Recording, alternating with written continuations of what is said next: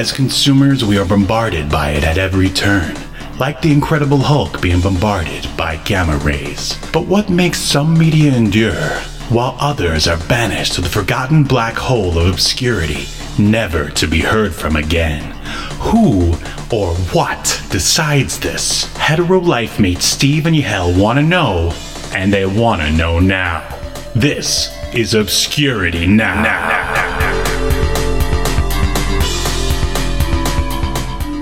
And what's up, Obscurians? It's time for another episode of Obscurity Now, the show where we take a look at weird and almost forgotten pieces of media, and then we decide if they should be remembered for all of human history or tossed into the black hole of obscurity, never to be heard from again.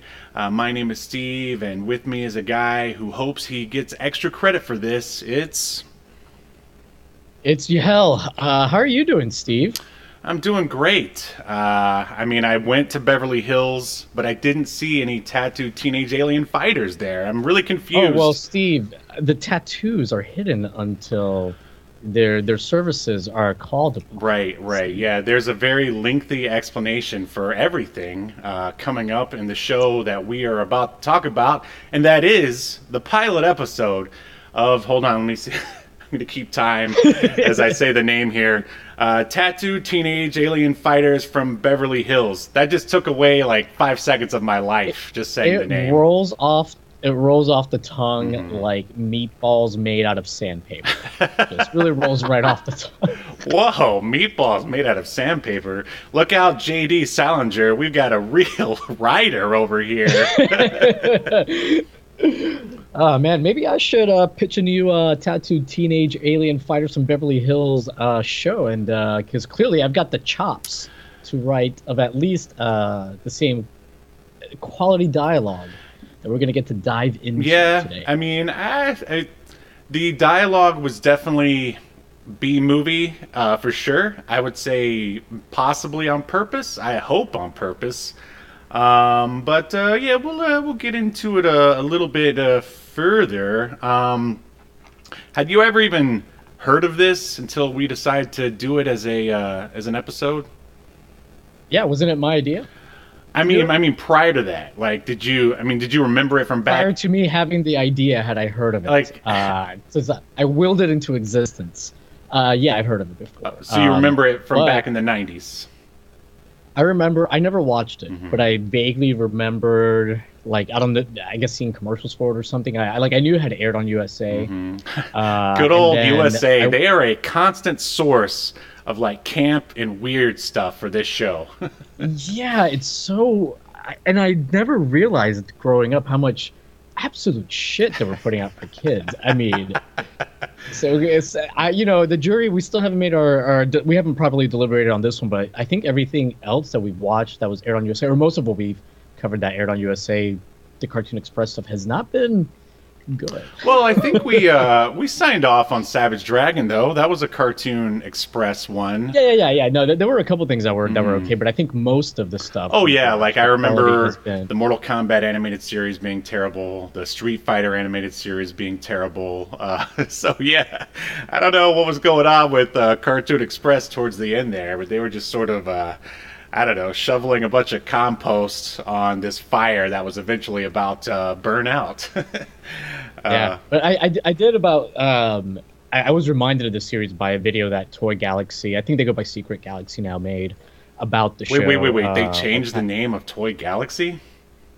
Yeah, because they don't just cover toys stuff. In fact, they cover less toy stuff than ever, but they still do. Right. But so now that it's called Secret Galaxy, although the channel name, like on YouTube itself, still says Toy Galaxy, but they're going as Secret Galaxy. I don't know. I'm sure it's something like YouTube.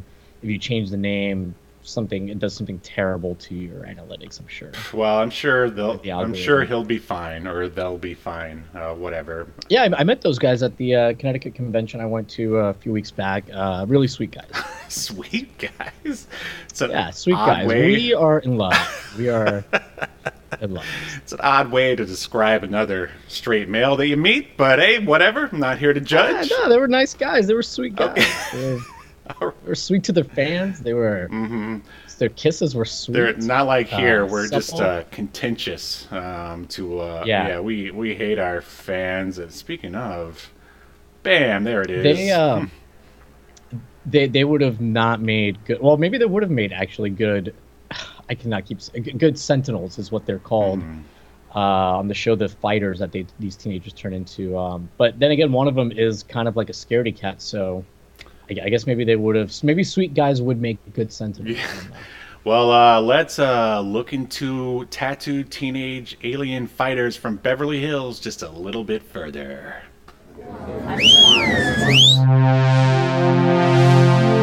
Welcome to your feature presentation.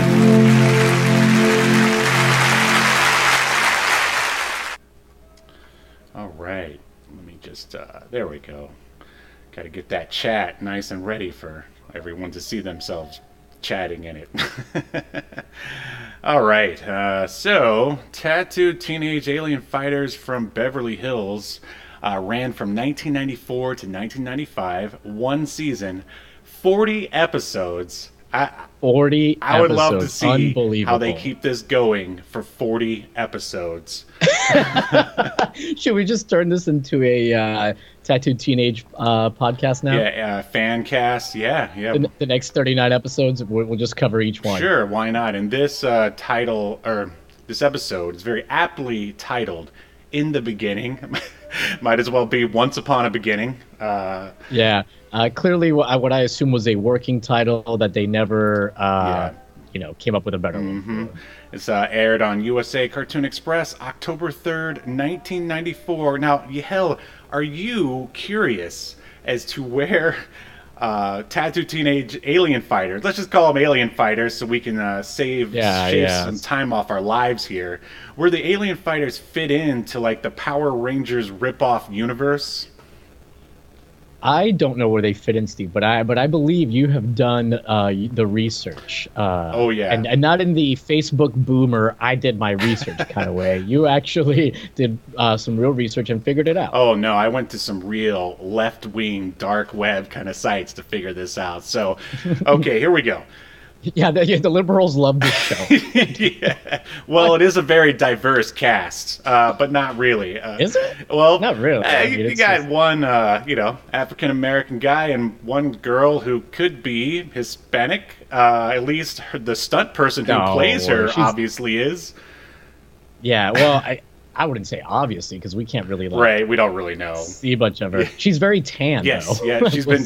But she's wearing a wig too, though. The stunt person that plays her. So I'm just gonna assume that it was China and move on. Okay. So Power Rangers aired August 28th, 1993. Obviously, it was a huge success, and so we already covered VR Troopers, which they immediately followed up Power Rangers with, which aired September 3rd, 1994. So that was just 1 year later. And then coming up the rear is the big old Deke. And they had not one. So Deke, obviously, they produced the show we're talking about right now, the Alien Fighters. But then they also produced Superhuman Samurai Cyber Squad, which premiered September 12th, 1994. And then followed immediately by this show. And then after that was The Masked Rider, which was September 16th, 1995. And then the very last one that I could find was Big Bad Beetleborgs in September 7th of 1996.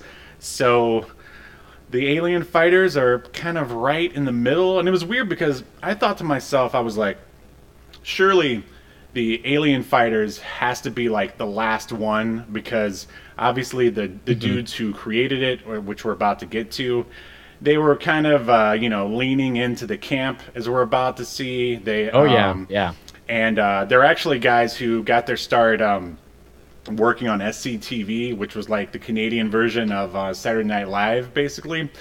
And you could tell they were having like a good time. And I was thinking that they were going to be like the biker mice from Mars of these Power Ranger shows. Okay. But and maybe it was, but I didn't realize that like 2 more shows came after it. And man, I guess they just couldn't stop writing that Power Ranger ripoff Yeah. Yeah. train. It was a real idea factory over there. Unfortunately, the factory only churned out one idea. Well, Just with a different coat of paint. well, the thing I don't understand is that, all right, so Cyber Squad and Alien Fighters are both DiC shows. Like, I would say Cyber Squad has like the same production value of all of the other Power Ranger ripoff stuff. But as we've seen, Alien Fighters looks like a shot-on-video like horror film, basically. Yeah, like it looks like it's like shot on like almost like a high quality VHS camera. Yeah, it's like a Betacam SP or something like that. And I've got a theory. Let's hear it.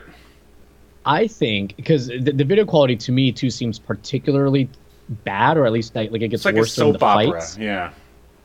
And I think they did that to make it look like the footage that the Power Rangers and those shows would use from Japan. Because this show, unlike a lot of the other ones, they weren't reusing footage from a Japanese show, so they had to film their own. So I think they kind of did that to make it look similar to the other shows that kids were used to, see. Yeah, but it doesn't look as. It looks like a couple steps below those. It looks like those Japanese shows look like it was at least shot on, I don't know, like Super 16 or something like that. Mm-hmm. And this looks like a couple steps below that. And oh yeah, I mean it's DiC. It's gonna be even cheaper. Right, but why does? But all right, so here's my theory, and it's sort of coupled with, I guess, a theory from IMDb, where the Alien Fighters, they actually had a deal with one of those Japanese shows that they were going to use. They were basically going to use the fighting footage and then, arrange the narrative around that. But then the deal fell through. So if you can imagine, they had to take their budget and basically spread it thin. And so, instead of having that already prepared Japanese footage, they have to now shoot their own, which means they have to then go for cheaper cameras, cheaper sets, cheaper costumes. You get what I'm saying? Yeah, I could see that, but by the same token, it's DiC, who is known for kind of making really low budget productions. Everything they do was really on the cheap, so I think it was always going to look right. Well, all I'm saying is that the deal with Superhuman Samurai Squad went through, whereas this one did not. Yeah, I mean, see, sorry, I should have been a little bit more specific. I think DiC just wouldn't have done the show. If they had that's a sudden additional expense. That's a good point. Good point. That they didn't budget for, because so I was reading that they ended up making only 10 monster suits. Yeah, I saw that. Yeah. Steve, would you like to repeat how many episodes this series ran for? Did I say 40? Let me. Right. So there's only 10 monsters and there are 40 episodes. So not only that, but they only made 3 fighting spaces, 3 fighting arenas. So you're going to see those same areas that they're fighting in over and over again. You're going to see the monsters, several times repeated. So yeah, very cheap show. Indeed. And let's go into the cheap synopsis of this cheap show. And it's even right here on the IMDb. Low budget kids show with 4 alien fighters recruited by Nimbar. The 4 are Gordon, Lori, Drew, and Swinton, who fight to save the universe from evil Emperor Gorganus. And this was created and written by Jim Fisher and Jim Stahl. They're collectively known as the Jims, and they're truly outrageous. Watch out. And they both, as I said, got their start writing for SCTV. A lot of big-time comedians came from there, John Candy, a lot of just classic comedic actors. And they're known for writing for Bobby's World. And here's some we got to remember to add to the list after the show. Do you remember Danger Theater? No. I mean, it's basically like a Naked Gun style action parody that came on Fox, I swear, for maybe 2-3 episodes and was never heard from again. But I remember it showed up on YouTube or something, and I was like, oh my God, it's Danger Theater. But yeah, we'll have to add that one. And here's another one that's also a sort of action hero, cop parody, Sledgehammer. Do you remember Sledgehammer? Oh man, that actually does ring a bell, but I never watched. He's got like a talking gun or something. It's so stupid. I think it'll be perfect for us. But anyway, this pilot episode has two directors because, I mean, Whoa. yeah, I mean, Deke was really throwing money around, as you can see. So the first director is Isaac Florentine, and he is actually a sort of world-renowned action director. He's directed Power Rangers, WMAC Masters, which we need to add. Yeah. A lot of I don't know if you're familiar with Scott Adkins. He's like a really good like martial artist. So not too many people. Yeah, oh, yeah. so you do know him. So yeah, I've heard that name. They directed the Ninja 2 Shadow of a Tear sequel and Undisputed 2. So Isaac Florentine is still working despite directing this show. I imagine he probably directed the action sequences, and this other guy, again, I couldn't find any like Yael and I didn't say that there's not very much information about alien fighters, so a lot of it we just sort of have to speculate, and I'm speculating that this other director, Brad Kreisberg, probably directed the just the regular dialogue sequences and stuff. And he has worked on the aforementioned Superhuman Samurai Cyber Squad. And then basically after that, he's done nothing but like reality TV. Martha and Snoop's Potluck Party Challenge and The Jersey Shore. And from what I... Wait, so why would the Jersey Shore need a writer, Steve? A reality show. Because take it from someone who's been on a reality show, they are all bullshit, 100%. Wow. And as we said, it's produced by Deke Entertainment. Yael, why don't you tell us some of the thespians who are in front of the camera? Oh, I would love to, Steve. This, at least this episode, does not have a very large cast, so I will go over everyone. We've got Leslie Dannon, who plays Laurie Foster, who is also, hold on, I had it on my phone. I can't remember which tattooed teenage let me see if I thing can she find is. it real quick. And sorry about that, guys. I actually had it up, and then I lost it. But anyways, I think she's the one that's I think I found it. She is Scorpio. Okay. And then she had one of the more successful careers. Yeah, I saw. Careers out of the main cast. So I mean, nothing that anyone's going to really probably recognize her from. Maybe from that MTV show Undressed, where she was like played Tess. She had 4 episodes there, but just a lot of one-offs on random TV shows. However, Steve, she looked familiar to me. Okay. Do you know why? Because she worked on a Star Trek video game.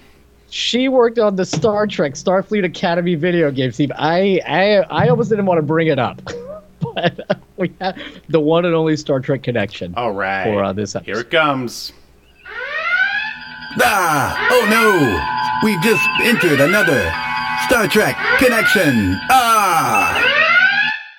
But you can't forget, or I would like to add, that much like the other actress in this, she was on the Weird Science TV series. Huh? Yeah, she was in Weird Science. Had a one-off. I think the other one is in like 2 episodes, but yeah. So she stopped. She hasn't done anything since 2002. I assume she found this episode of Tattooed Teenage Alien Fighters on Daily Motion like we did, and then quit out of embarrassment. Speaking of moving on, we've got. I thought you were going to say, speaking of quitting because of embarrassment, you should follow it up with the K. Jill Sorgan. Yeah. K. Jill Sorgan, the other female cast member, she plays Drew Vincent, and her acting career, as you mentioned, she was on Weird Science. Obviously, she was on Tattooed Teenage Alien Fighters. We've already gone over half her acting credits. She was also on Saved by the Bell and California Dreams, just like one-off parts. But yeah, she did this show, and that was it for her acting-wise. Quick question for you: did you ever watch California Dreams? Yeah. Yeah, we should cover that one. I don't know if I'd say I liked it, but I watched it. I don't think I disliked it, but it definitely, it was by the same guy that made Saved by the Bell. created Saved by the Yeah. Bell. It's a Peter Engel show. But yeah, we should definitely cover it at some point. Then we've got Richard Nason, who plays Gordon Henley. Oh, I didn't mention Drew's Sentinel. Drew's Sentinel is Centaur. Then we've, like I said, Richard Nason, who he plays Gordon Henley, who is the Sentinel Taurus. He also doesn't have a lot of credits to his name. However, he plays himself in a documentary called We Gotta Get Buscemi. Oh, interesting. And it follows Nick James on his 3-year quest to make a low-budget film. Okay, Interesting. That's really weird. Anyways, but yeah, outside of this, I mean, he was on a few random things on TV, and then that was that. Nothing worth going over. Strangely enough, it looks like his IMDb picture is very recent. So I suspect he's out there auditioning and doing terribly. Right. What's that? I said, yeah, I agree with you. All right, then we've got Rugg Williams. That's Rugg Williams. That is his real name. He plays. Yes, he plays Swinton Sawyer, who is Apollo, is the Sentinel. Anyways, he fared better than some of these other folks he acted with. He's gone into producing and directing. I mean, nothing super of note. It's weird. Besides, most of his, sorry to jump in there real quick, but his IMDb looks like nothing but background work. I mean, yes. I assume that he must have a line because, there's really no reason to put background work on your IMDb. I mean, if that were the case, I would have a huge IMDb. I just thought it was interesting. It was weird. It seemed like his career was going okay until he did this, and then it's been nothing but background since. Right, because he was in 10 episodes in The Heat of the Night, which was a big show back in the day. I mean, in some of these, he's definitely got some stuff that's not background work that he did afterwards. Right. He was he was in 2 episodes, the same character in 2 episodes of Beverly Hills 90210. He was in 2 episodes of Family Matters. And I actually remember, I remember him on Family Matters. Wow, weird. Very weird. I cannot believe my brain has chosen to store that information. But yet you can't remember your mom and dad's birthday. Well, my dad's I can. He was born on Christmas Day, so that one's easy. Wow. He's Jesus. My father is Jesus Christ. Then we've got Ed Gilbert, who plays the voice of Emperor Gorganus. Sometimes he's called Gorganus, by the way, apparently in other episodes. Wow. Yeah. But anyways, Ed Gilbert, he's done a lot of voiceover work, some stuff on the Transformers. He was Blitzwing. He was also Thrust, the Transformers. Wait. Thrust and Gorganus? Where's this going? Interesting. Yeah. But he was also on Zorro. He did a voice on Zorro. Okay. But yeah, he's been in a bunch of stuff, some live action. He was in. Did you know he was in a Toxic Crusaders movie? No, that's awesome. Yeah. So yeah, he was pretty successful. His last credit is in 2011. I assume he died in 1999. So I don't know how he has a credit in 2011. Yeah. What an actor! What they a just AI'd his voice like they're doing with James Earl Jones for Darth Vader. In 2011, I don't think they did, but I did notice that Ed Gilbert was in a few things we've covered, like Bruno. Wow. He was in Duckman. Nice. And we haven't covered this, but he was in quite a few episodes of The Tick. Oh, nice. Yeah. The 90s cartoon. Is The Tick obscure enough for us to do? I think. Oh, wait, we already did a Tick comic, so yeah, we'll get around to that cartoon eventually. Sure.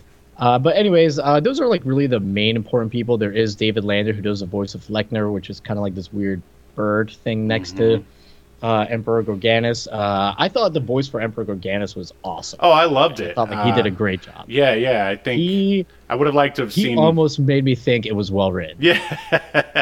I mean, we'll get to it, but I really like the whole just the whole interior of that evil lair or whatever. It's just all very, very B movie. I'd like to just throw in there that the music, which I think might be one of the highlights of this show, is done by Michael Turner and Stephen Griffin.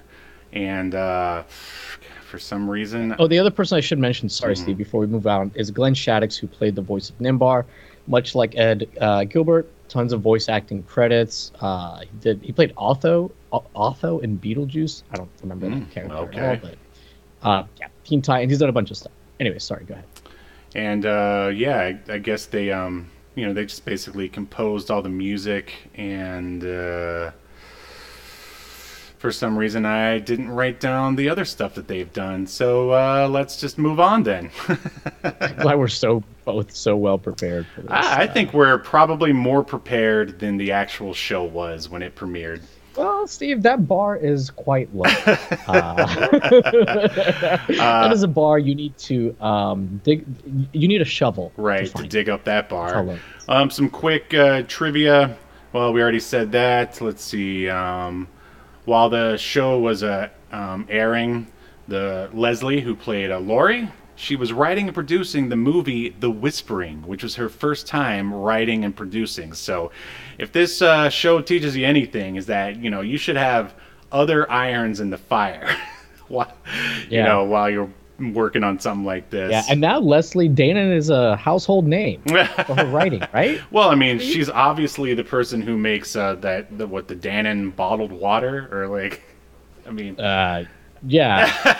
All right, it was a reach. It's made from the sweat that she excretes while watching tattooed teenage alien fighters. That's disgusting. Why would anyone sweat while watching this? I guess because they're stressing out from her performance. Thank you. There you go. All right. Her life is a nightmare. So there is some actual media of alien fighters. I mean, despite the fact that, man, if this video wouldn't have been up on Daily Motion, you and I would not be talking about the tattooed teenage alien fighters from Beverly Hills. Yeah. There are several episodes up there for reasons. I mean, I couldn't even find it on some of the more lascivious sites that I go to sometime. Not even on archive.org. So apparently someone salted the internet to get rid of tattooed teenage alien fighters from Beverly Hills. But Leslie doesn't want anybody else making sweat water, so it's probably her, I assume. Wow, great callback. But there is, and I would love to find this just to have it, because who would have this? On October 1st, 2013, Mill Creek Entertainment released the complete series on DVD. So there are DVDs of alien fighters out there. Keep a lookout there, Obscurians, and send one our way. I'm pretty sure I saw it. I think I saw that it's still being sold on Amazon, actually. Okay. All right. So I guess it's not as special as I thought. But thanks for taking the wind out of my sails there, partner. Happy to help, Steve. Yeah. Anyways, go ahead. I don't want to get too much into my opinion on the show. All right. Go ahead. So Richard, the guy who plays Gordon, I guess he... After this show, he had to go be a contestant on The Price is Right. There you go. Let me just break down another sort of mirage in Hollywood. The people who are on those game shows are actors. There you go. So he was on The Price is Right, and Bob Barker got next thing you're going to tell me that WWE isn't real, Steve. It's all a work, man. So, no, wait. MMA is a work. Pro wrestling is truth. Pro wrestling is the only real sport. Right. But Bob Barker and he got a little chuckle out of discussing the show, I guess, on front of the camera. All right. We are now into the first episode of Tattooed Teenage Alien Fighters from Beverly Hills. The theme song, it just blasts your ears. It has a real Saved by the Bell quality to it. I liked it. Yes, that's exactly what I was thinking too, man. Yeah. It was. It's good. Mm-hmm. It doesn't rock as hard as, say, maybe the Power Rangers one, but it's got some really. It's got that fun '90s cheese, and it is a little. It's got its. It still rocks though, just not as hard as Power Rangers. It's catchy as hell. Absolutely. So the sets and costume look typical, but we already talked about that. So interior. We're in a lab, evil lab-looking thing. Gorganis starts talking about a map that an alien-looking guy gives him. He's going to reward the guy, but then gets angry and with the worst special effects imagined, points a finger at the guy, and then the guy disappears. Then he like shoots like a laser at him. Yeah, it is awful. It's like not even like lined. It's supposed to be like shooting out of his finger, but it's like not quite lined up with his finger either. Oh, these special effects are like fan film quality, like possibly below fan film quality. Yeah, but it's so bad that it's almost good, I think. So he looks at Earth, and Steve, actually, the map that the alien gives him, gives to Gorganis, is just a clear piece of plastic. It's just like a piece of plexiglass or something. There's nothing on it. Right. And the artist can clearly say there's nothing on it, and then he's like, "Oh, such and such." And I don't even understand how from this map he determines that the alien didn't kill Nimbar for him. So that's why he ends up not rewarding him. Right. And or he says he's going to change the terms of the reward, and the reward is now that he's going to be like in prison for 40 years or something. Yeah. On some death planet. In a classic Darth Vader fashion, he's going to alter the terms of the deal. Right. That's exactly the same thing I thought. Yeah. It was like kind of Darth Vader. So he looks at Earth on a view screen. He tells the puppet bird, which, man, I loved that puppet bird. It was awesome. Yeah. It reminded me of like Jim Henson or something. Oh wait, no, I meant Chris Henson. That's who it reminded me of. And he tells the bird that the Earth is the key. I mean, at least he's not trying to mine it for resources. And then he sends the ninja bot, aka the samurai robot, to destroy Earth. What a freaking generic name, Ninja Bot. Oh, I know. Like, I imagine the two Jims were just like, let's see how little we can get away with. Or wouldn't it be funny if we just did as little work possible here? I feel like there's a lot of like placeholder names in this show. Like from the name of the episode, the name of the Sentinels, the name of the monsters. Everything feels like a placeholder except for Gorganis and the name of the show. Yeah, I feel like I would say this is probably just a paycheck for these guys since they're pretty seasoned writers at this point. But I still feel like they're having a little bit of fun, just sort of leaning into the B movies that they probably watched when they were kids. Either that, or they were looking at like Power Rangers and VR Troopers, going, "How can we make fun of this?" or make a show that's. It does feel like almost like a parody. Like if I had never heard of this show and I just saw like this, I would think it was like somebody doing a parody. Yeah. Absolutely. Just like Biker Mice from Mars. So the samurai robot or ninja bot, whatever he is, he just magically appears on Earth. Again, they use the same... Well, he gets like teleported. Right. They use the same crappy effect that the guy used to make the other guy disappear. He appears on Earth, and of course he's like kaiju-sized. And you know this because there's a little power line in the foreground. Yeah, they have power lines, and he's like towering over the power lines. And I guess he's supposed to be like in the Grand Canyon or something like that. Did they even say? I thought they just threw him in some random deserted area that just has power lines. They don't say, but like it's a very Grand Canyon looking area. Right. And I'm sure it's not the actual Grand Canyon. He's like destroying, I don't even know what they're called, like these giant rock formations, like mesas or whatever. Awful. Yeah, like he'd swing like his sword at them, and like when they would explode, the explosion would just be like a superimposed like explosion with a little bit of like the opacity like turned down. Sure, I was making those effects in Premiere in like the early 2000s. yeah. So yeah, he uses the power. It's weird though. He doesn't even really use his sword to like knock down the power lines. He uses like the energy blast from the sword, and it destroys the power lines. And I have to say though, the soundtrack was pretty rocking here. So what did you think of everything, the cold open, everything that we've seen up till now? I mean, I was It was definitely keeping my attention. I'll say that much for it. It's just like absurd. Yep, absolutely. But like you said, they seem to kind of lean into the camp. At least it comes off that way, so it's fun. I did think like when he destroys, because like the ninja bot uses his sword laser to like destroy what I guess is supposed to be. I don't know if it's supposed to be like a city or a housing. You know what it looks like? Something from Total Recall. Yeah. Like he like destroyed like a living settlement on Total Recall. Yeah. But it's a miniature, and again, same crappy superimposed explosion. And yeah, what did you think at this juncture? Man, I am right there with you. I loved sort of the Lord Gorganus intro. I really liked how that set was built and the lighting and everything. It reminded me of Tetsuo the Iron Man, which is this messed up Japanese movie. But and then when they transferred the ninja bot to destroy the thing, I was like, wow, this is so bad that I'm definitely enjoying it. So yeah, I think we're on the same page at this point. Yeah. And really excited. And the soundtrack was great. Now we are in Beverly Hills.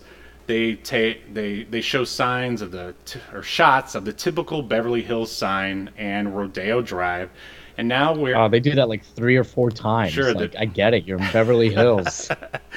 I was thinking like, okay, so obviously Beverly Hills was, I guess, a pretty sort of popular place, at least in the zeitgeist of America at this time.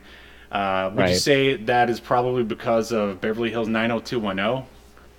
Yeah, I mean, I feel like America, at least as far as like shows for like geared at young people, whether you be like a kid to like a preteen and up to your like early to mid 20s, they were just like hyper focused on California. You know, like you mentioned 90210. I mean, I almost said Baywatch. Actually, yeah, doesn't Baywatch it's in California? Sure, yeah. There was a lot of like Saved by the Bell. Yeah, pro California stuff in the 90s. California Dreams. Yeah, and then you've got like movies like the one Alicia Silverstone one, Clueless. Like, isn't she like a Valley Girl or something?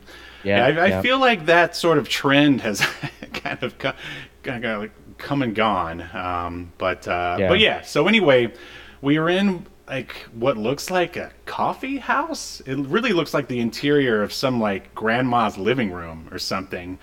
I think they just took like a pre-existing set from a sitcom and just redressed it to look like some coffee house, but it doesn't make sense because it's laid out like a house. There's like stairs. Right. Yeah. It's pretty hilarious. So we see the soon-to-be smart member of the Alien Fighters, Swinton Sawyer. He's being lectured by his dad. He says that Swinton says that he refuses to work with other students. His dad says he has to learn how to work with others and make friends. And then just out of nowhere, so I guess they're implying that his dad is a reporter? Is he a reporter or does he work for the government? They were never really clear. It seems like No. He definitely works for like some kind of media. I don't know if it's TV or I think it's a newspaper. I think, yeah. But he does like work for something like that because his son. So basically, what we're talking about is in this scene, the dad out of nowhere.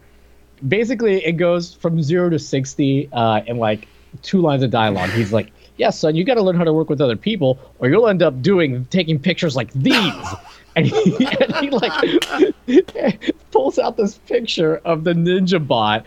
Who the fuck took this picture? Oh yeah, that's so funny because it's like, if you don't make friends, you're going to end up being a lonely conspiracy theorist, is basically what he's saying. Right. And he's like, this picture of Ninja Bot, the picture is at eye level, yet we are to believe Ninja Bot is taller than power lines. Right. Like, why not take the picture from, like, a perspective from down looking up to make him look, even taller. But whatever. It's really just, it's just a frame grab from when they were for the fight. Yeah.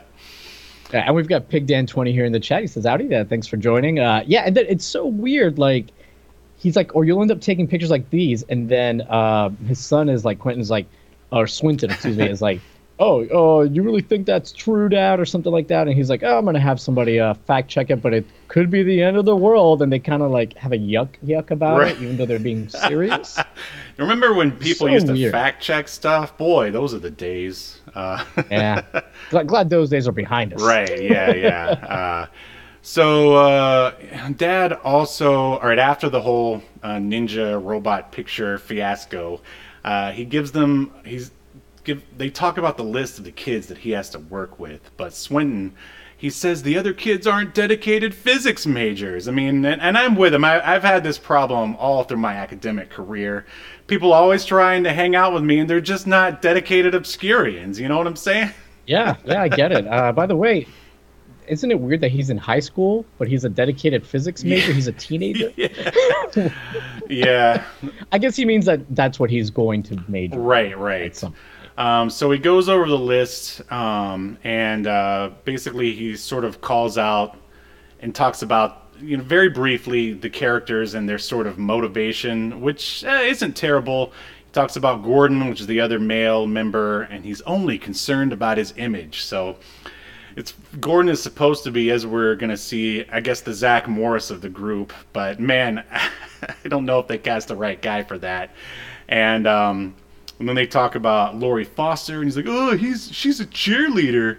And then Drew Vincent, the other female, and he just says, oh, she's out to lunch. I'm like, whoa, you got to take it down a notch. That is like TV 14 talk. I mean, this... Yeah, what does that mean? I mean, was she literally just out to lunch? Or are you telling me that, she's like crazy? And then like thinking about this, I was like, I mean, even if he's like the biggest like nerdy nerd, like why would he not want to work with those ladies? Because, they aren't the worst looking ladies to work with. You know what I mean? Right. Yeah.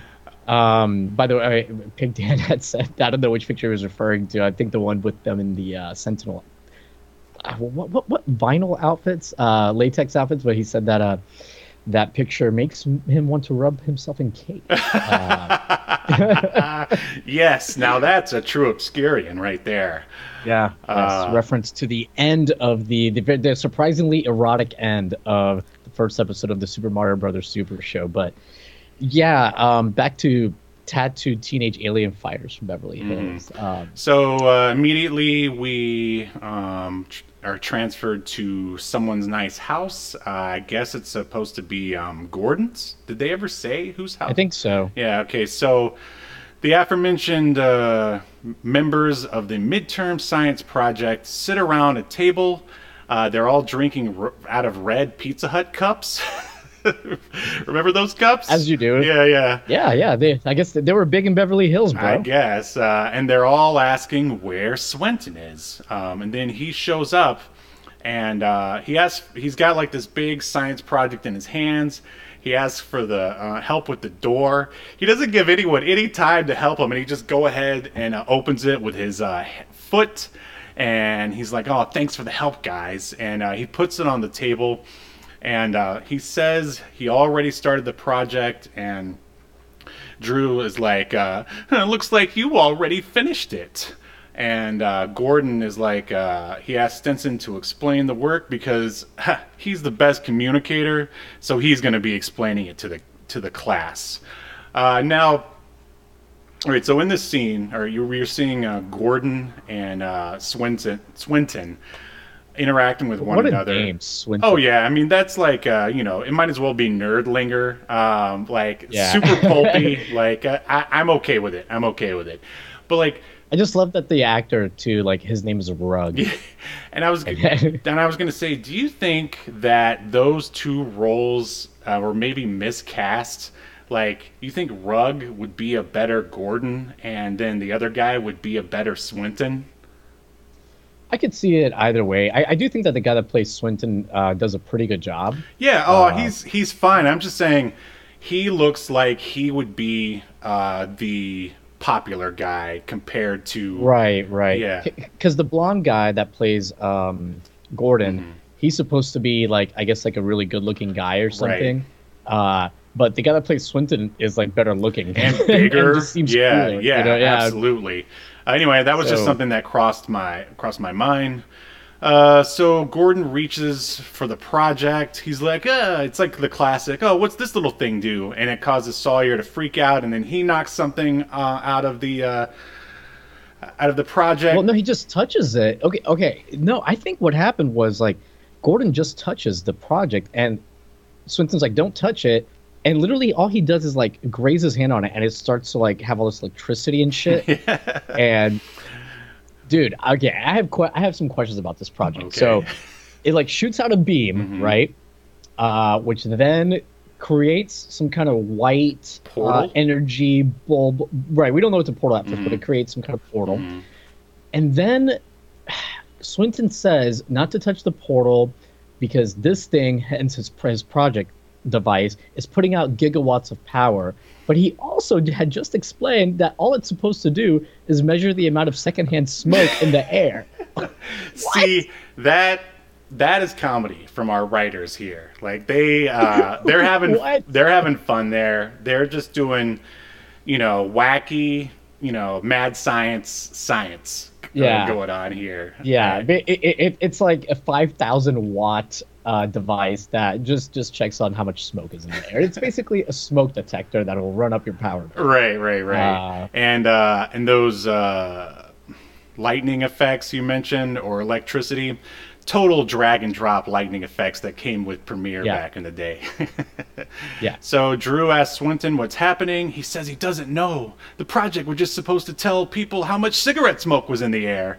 And man, Swinton, Rugg, shall we say, man, he hams it up real good. In fact, I will say that the people that probably care the most about this show is probably the cast. Like, I think everybody is at least trying their best, and they probably only have like 1 to 2 takes, which makes for a really hammy performance, which I'm enjoying.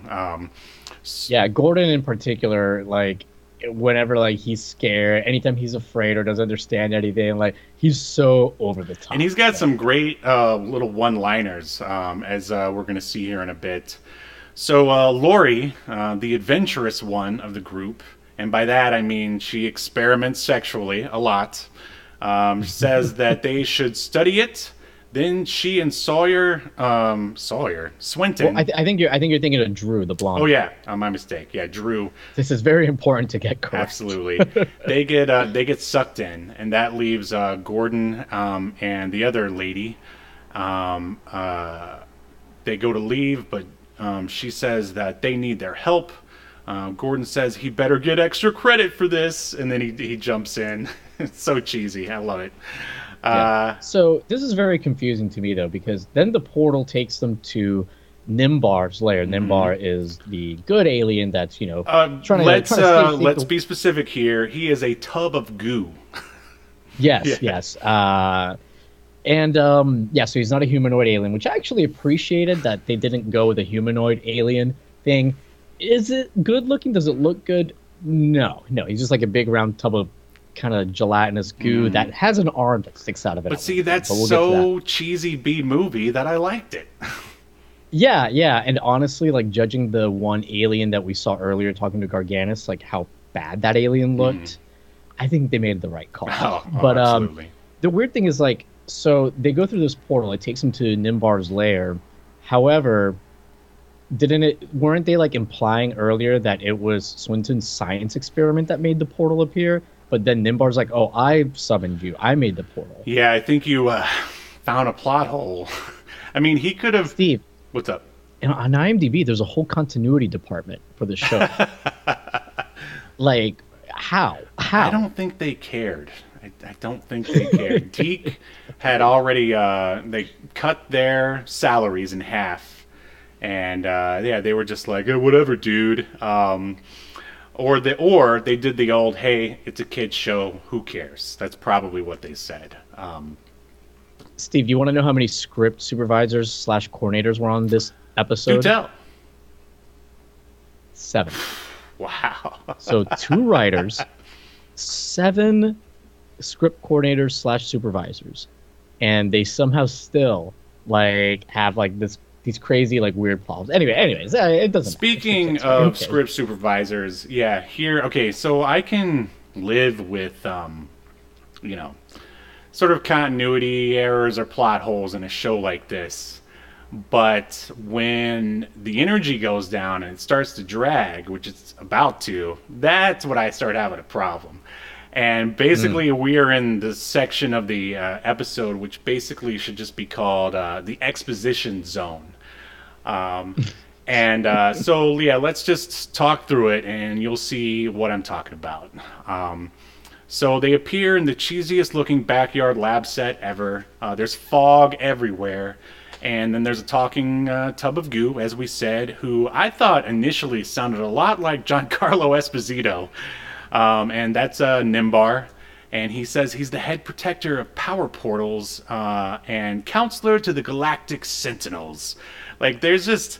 They layer on so much backstory here. It's like... Yeah. It's just hilarious. He brought them there on purpose and begins to fill us in on the backstory. On the view screen, he shows us Emperor Gorganis and of the planet Moleculon. He sent his alien mercenaries to destroy his planet and the Alpha Galaxy. He's the only one who stands in his way. He wanted the map of the power portals, but then Garganus got it, and that map is the clear sheet of paper that we talked about earlier. The power portals allow beings to transverse the universe in an instant, and Earth is the focal point of all the power portals. Did I get all that information right, Yahel? Yes, you did, Steve. You have expertly told us about the lore that gets and this part takes forever. Like, they didn't even really show us anything else on that little view screen. Like, if they actually had a budget, they could have shown us like what actually happened back then, and that would have been way more interesting than the teenagers just standing there and listening to a tub of goo expose his backstory. But anyway, he says he summoned them to fight the Emperor and gives them way cool tattoos. Was this a little erotic? Maybe not. I don't know. These little... I don't know if it was erotic, but it was definitely weird. Like, this, like, hand arm thing comes out of the slimy gooiness. Puppet, like, tentacle comes out of Nimbar and, like, basically caresses the arms of the alien fighters and gives them a tattoo. The worst tattoo you've ever seen. And the thing is, like, that killed me is, like, the logo for Tattooed Teenage Alien Fighters for the show is actually kind of cool. You know, it's pretty decent for the time. But that's not what they get tattooed on. They just get like a weird triangle. Right. Actually, using a tentacle and slime to apply tattoos, I hear that's how Ed Hardy got his start. And so basically, he's like, you're now Galactic Sentinels, and you have to go out there and fight that robot ninja. So they step on to the transport portals, which are basically just discs on the ground, and they are immediately transported back to Earth to fight the robot ninja. And they're, at the time, they also get transformed into their alter egos. But before they disappear, they have to say the name of their the zodiac symbol that they represent. Well, but the thing is, like, they have to make up their own name. Like, because Nimbar's like, oh, you have to, like, create your own name. No, he says that it's awarded to them based on their zodiac symbol. He says that. Oh, really? Yep. But they're not using zodiac symbols. Yeah, yes, they are. Taurus, Centaur, or wait, no, not zodiac, constellations. I'm sorry, constellations. Yeah, I think. Yeah, I was gonna say my mistake. So yeah, they all have to say their name. It's basically their version of it's Morphin Time, and then they disappear. Right. And like I have to say, when I was seeing that image that's been floating around in the Obscuritron, that's basically like the the cover, not this one here, the other one where they're like standing and they're in their uniforms and like for some reason the girls are like standing sideways and like looking forward or whatever.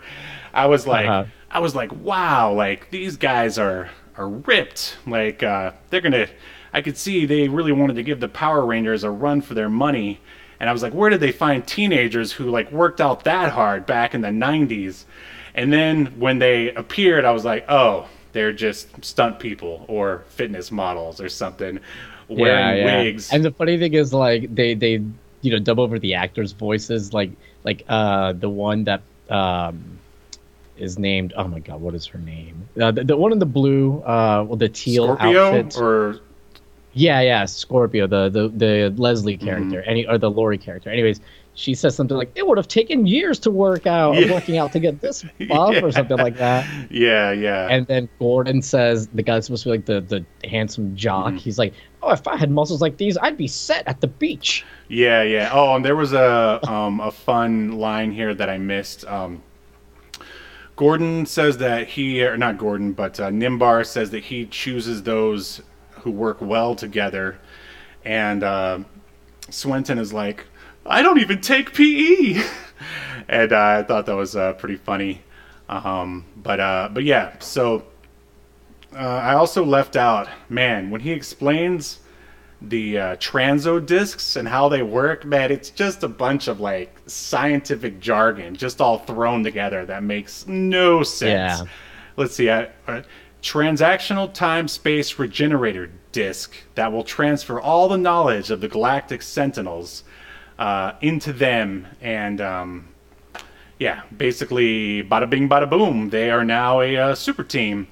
And so yeah, like, it's quite obvious that the they're stunt people wearing wigs, and this is where sort of I would say it's definitely a disappointment to the alien fighters compared to the rest of the Power Ranger ripoffs, is their outfits are so awful, and it just looks like they look like American gladiators on crack, or maybe not crack, but what's a different drug?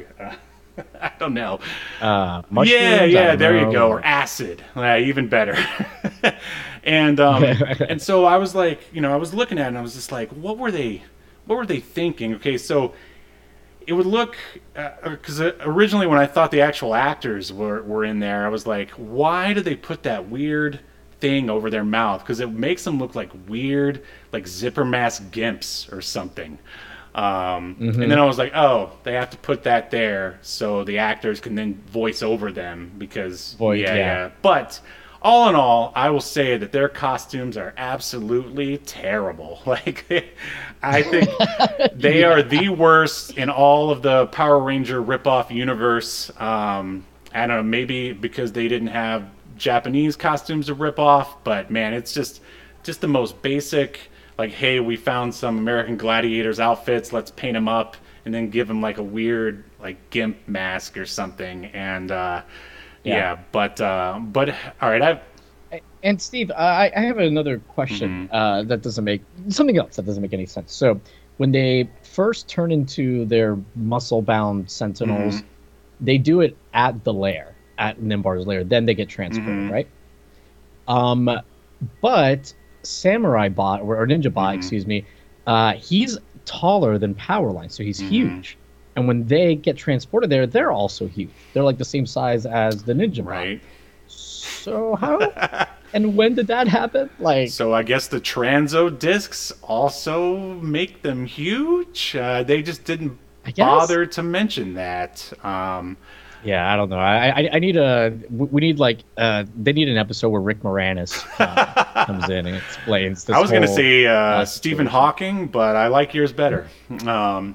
I want a Honey, I Blew Up the Kids situation. Yeah, so yeah, another thing that I was a little disappointed with, but I mean, since this is obviously a 22-minute kids show, of course they magically know all the moves. They didn't have to do any training or anything like that. That's just one thing I hate in media. Well, Nimbar did explain that. Right, he did.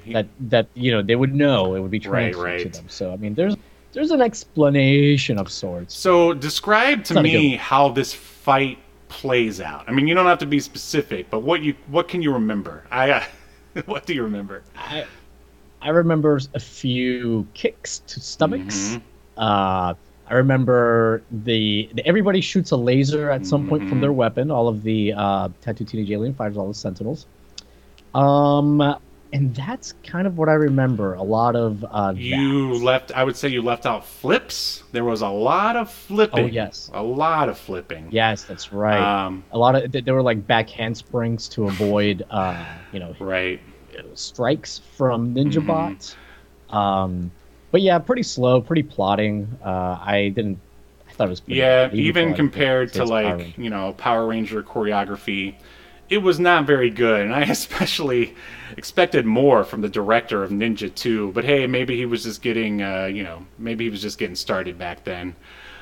So they defeat Ninja Bot as Gorganis looks on, and then he just Well, hold on, they turn in. You no, wait, skipped a that's very it's coming. important It's part. coming. It's coming up. Oh, okay. So Gorganis, he looks on, and then now he's just like, "Oh, I'm going to increase Ninja Bot's power," and so that magically brings them back, and then they form Nitron, That's which actually looks kind of cool. I'd say it looks like something Rob Liefeld would have designed, like in his early days. There's a lot of chrome on Yeah, them. yeah, absolutely. I Does it make sense though for him to turn into like a medieval knight? No, Is that like no, and I have a update. Remind me when we get through to the end of Rob Liefeld being very vindictive and evil as he likes to be, or maybe not evil, but just very vindictive. But so I think he looks kind of cool. And then you think there's gonna be like even more martial arts, but there really isn't. Nimbar tells them to use the special sword, and just like that, they win. Then they go back to Nimbar's, and now they're back to normal. Nimbar said, "I thought the end of the fight was kind of very anticlimactic, but I mean, what yeah. can you expect?" I guess they just wanted to be like, hey, by the way, they can turn into this Right, thing. right. They have to have their version of the Megazord. So Right. Nimbar says he will summon them with the tattoos. And then now we're back with Gorganis again. And they have to keep their identities a secret because otherwise Gorganis will kill them and their families. Yeah, yeah, yeah. Those are his exact words. Murder. Yeah. But of course, you think Organis is upset? No, he's not phased. He wants. It's funny. The writers want us to know that he's already reprogrammed Ninja Bot, so he can use him over and over and over again, Yep. and no one will Yep. stop him. So now we're back in the coffee house. The gang chats. Swinton's dad shows up and notices they're all getting along. I'll have to say, I appreciate the character arc. It's not much, but I appreciate it. Dad says the photos of the Ninja Bot were fake, just like that. He just throws them out, no big deal. Yeah, he says like his fact checker verified that they're fake. This fact checker sucks. He must work for Trump. Yeah. Ooh, Take topical. Topical. Yeah. So this is a weird sort of point here, which actually kind of makes sense. But since nothing else has really made sense, I thought it was odd that they threw it in there, in sort of Breakfast Club kind of fashion. They're talking about whether they should hang out in school or not, and then like, no, we probably shouldn't because then they'll realize that we're they're the alien fighters.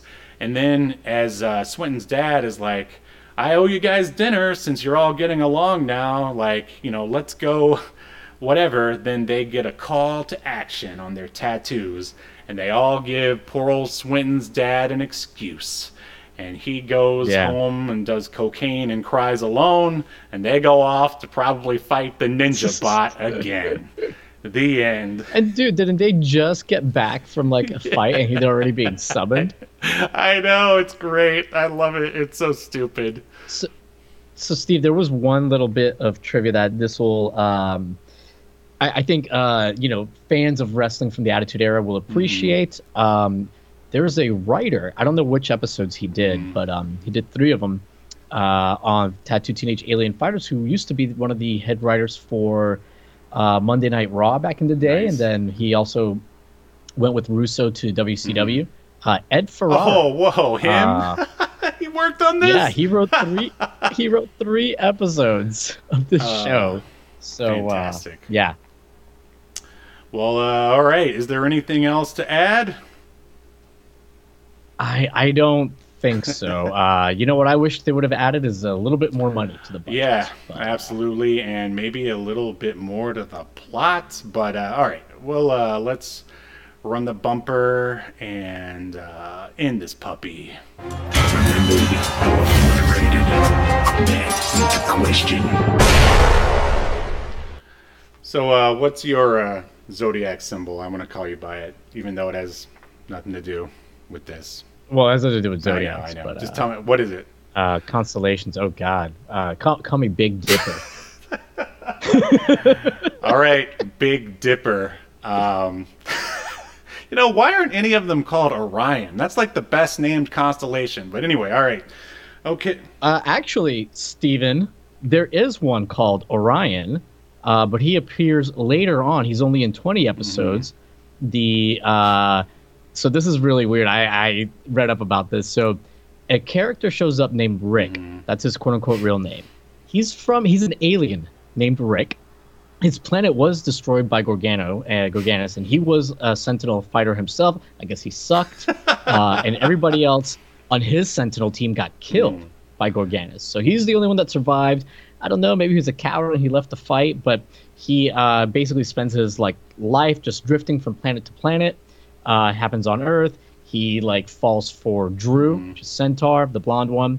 Anyways, his Sentinel's name is Orion. Oh, there you go. That must be their White Ranger, I guess. Yeah, I guess so. Well, thank you for that, for the input. But all right, Agent, Sentinel, whatever you are, Big Dipper.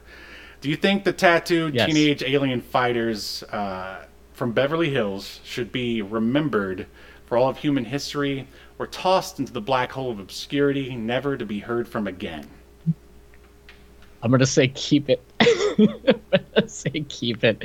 It's not good, but it's it definitely is I don't know if I'd go as far as to say it's so bad it's good, but it's definitely like that at times. I saw somebody, one of the user reviews or somewhere, described it as the room of Power Rangers. I saw that too. Yeah, and and I think that's pretty accurate. I wanted this to reach Baywatch Nights level of so bad it's good. Me too. But it never quite got there, at least with this episode.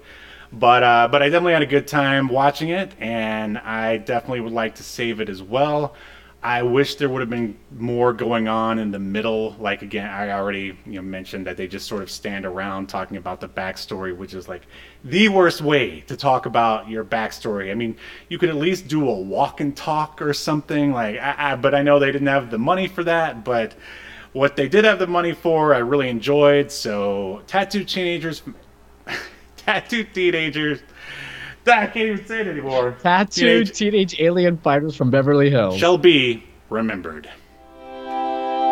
In accordance to Obscurity Now, the most important streaming YouTube podcast in all of the internet, you shall be remembered. Yes. Good show. Good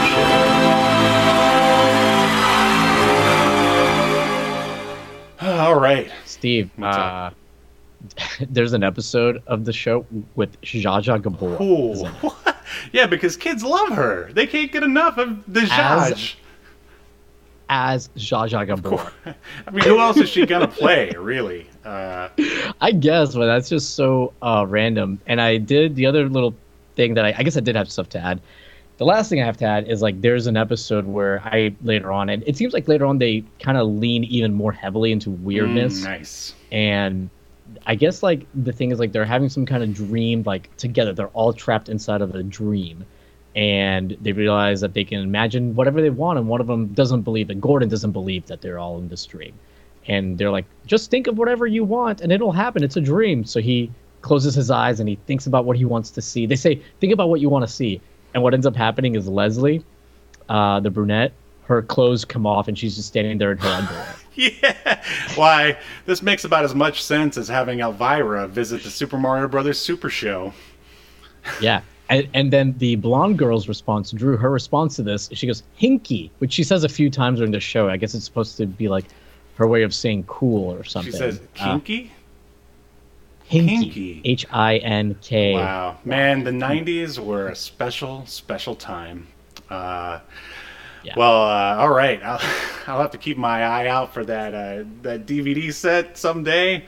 Hopefully I can find it like at a flea market someday or something. But other than that, that is it for our show this week. Make sure you check us out every Sunday, where you continue to discuss weird stuff like this. Subscribe, why not? What have you got to lose? Tell your friends. Look us up on Twitter and, of course, TikTok. And I'm going to end this with the Escape to Earth promo. And is there anything else you want to add before we sign off here?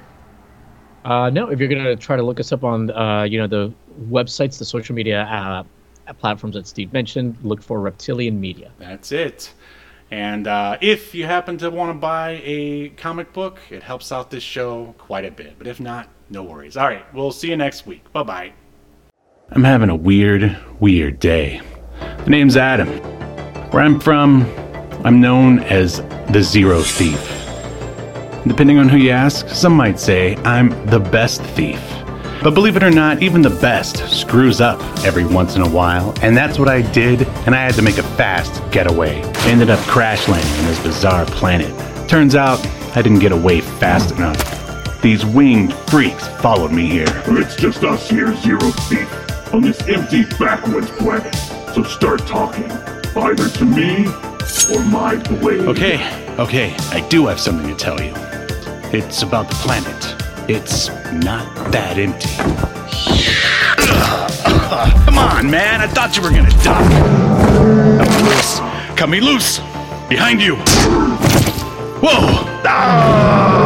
Thought I was done for. It was gonna be a light snack for a snarling creature. But then, she showed up, riding on the back of one of those monsters like it was nothing. And with a wave of her hand, the other razor-toothed beast just stomped away. I'd never seen anyone like her before in my life. I thought I'd say something clever. Thanks, have you seen my ship? She gave me a look that said more than words ever could, because I think she was trying to read my mind or something. And from there, things just got even weirder. Escape to Earth.